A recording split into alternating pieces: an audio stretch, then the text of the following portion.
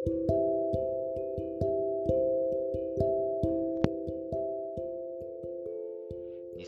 年4月15日水曜日、今日はモーサヤの3章です。今週は、この3章だけで終わりなんですけど、で特にこの3章はこのベニヤミン王の説教の中でも多分一番霊的なところ、天使がですね使わされて、この3ページ半くらいでしょうか、このメッセージを預言者に伝えました。でそれを彼は自分のために伝えたんですよね。でそしてそれがものすごい影響を与えたとあります。本当に彼らは改心したんですよね。聖霊の力を強く受けました。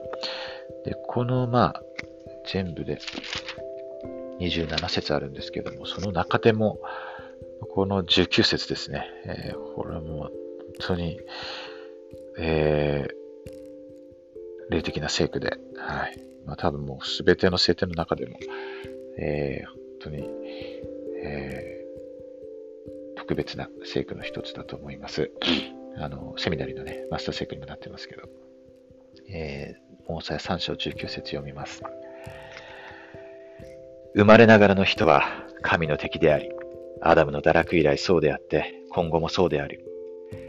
また人は聖なる御霊の勧めに従い、主なるキリストの贖罪により、生まれながらの人を捨てて生徒となり、子供のように従順で、柔和で、謙遜で、忍耐強く、愛にあふれたものとなり、子供が父に従うように、主がその人に負わせるのがふさわしいとされる、すべてのことに喜んで従わない限り、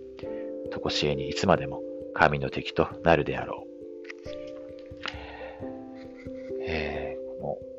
の生まれながらの人ですね。まだ今普通の人ですけど、それを捨てるようにとですね。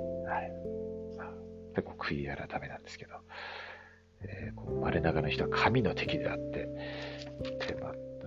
とこしえにいつまでも神の敵になるとそのままだとですね。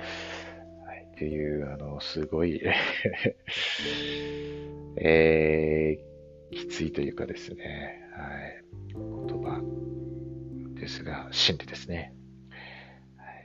そしてそれをどうしたら克服できるかっていうのをですね、この御霊の勧めに従うこと、キリストの贖罪、その神聖な力、それによって生まれなくなった人を捨てると。そして生徒となる。子供のように、幼子のようになる。従順、柔和、謙遜、忍耐、愛ですね。そして主が私たちに与えられるもの、いろんなチャレンジであったりですね。逆境とか、そういうものを本当に喜んで、大使の喜んで従う神様の心に、そうするときに私たちは生徒になり、そして生まれながら人を捨てられるとですね、神の敵ではなく味方というか友というかですねになるんだということです。普通にこの天使の言葉、ベニヤミン王のこの言葉、真実ですね、本当に神聖なものです。そして私たちがそれを本当に真剣に捉えて受け入れて、で生活の中に生かそうと努力するときにその祝福があります。神様の友にですね、なります。そして私たちのことを友と主は呼んでくださいます。そのようなものになれることは本当に祝福であり喜びです。本当にそれが福音です。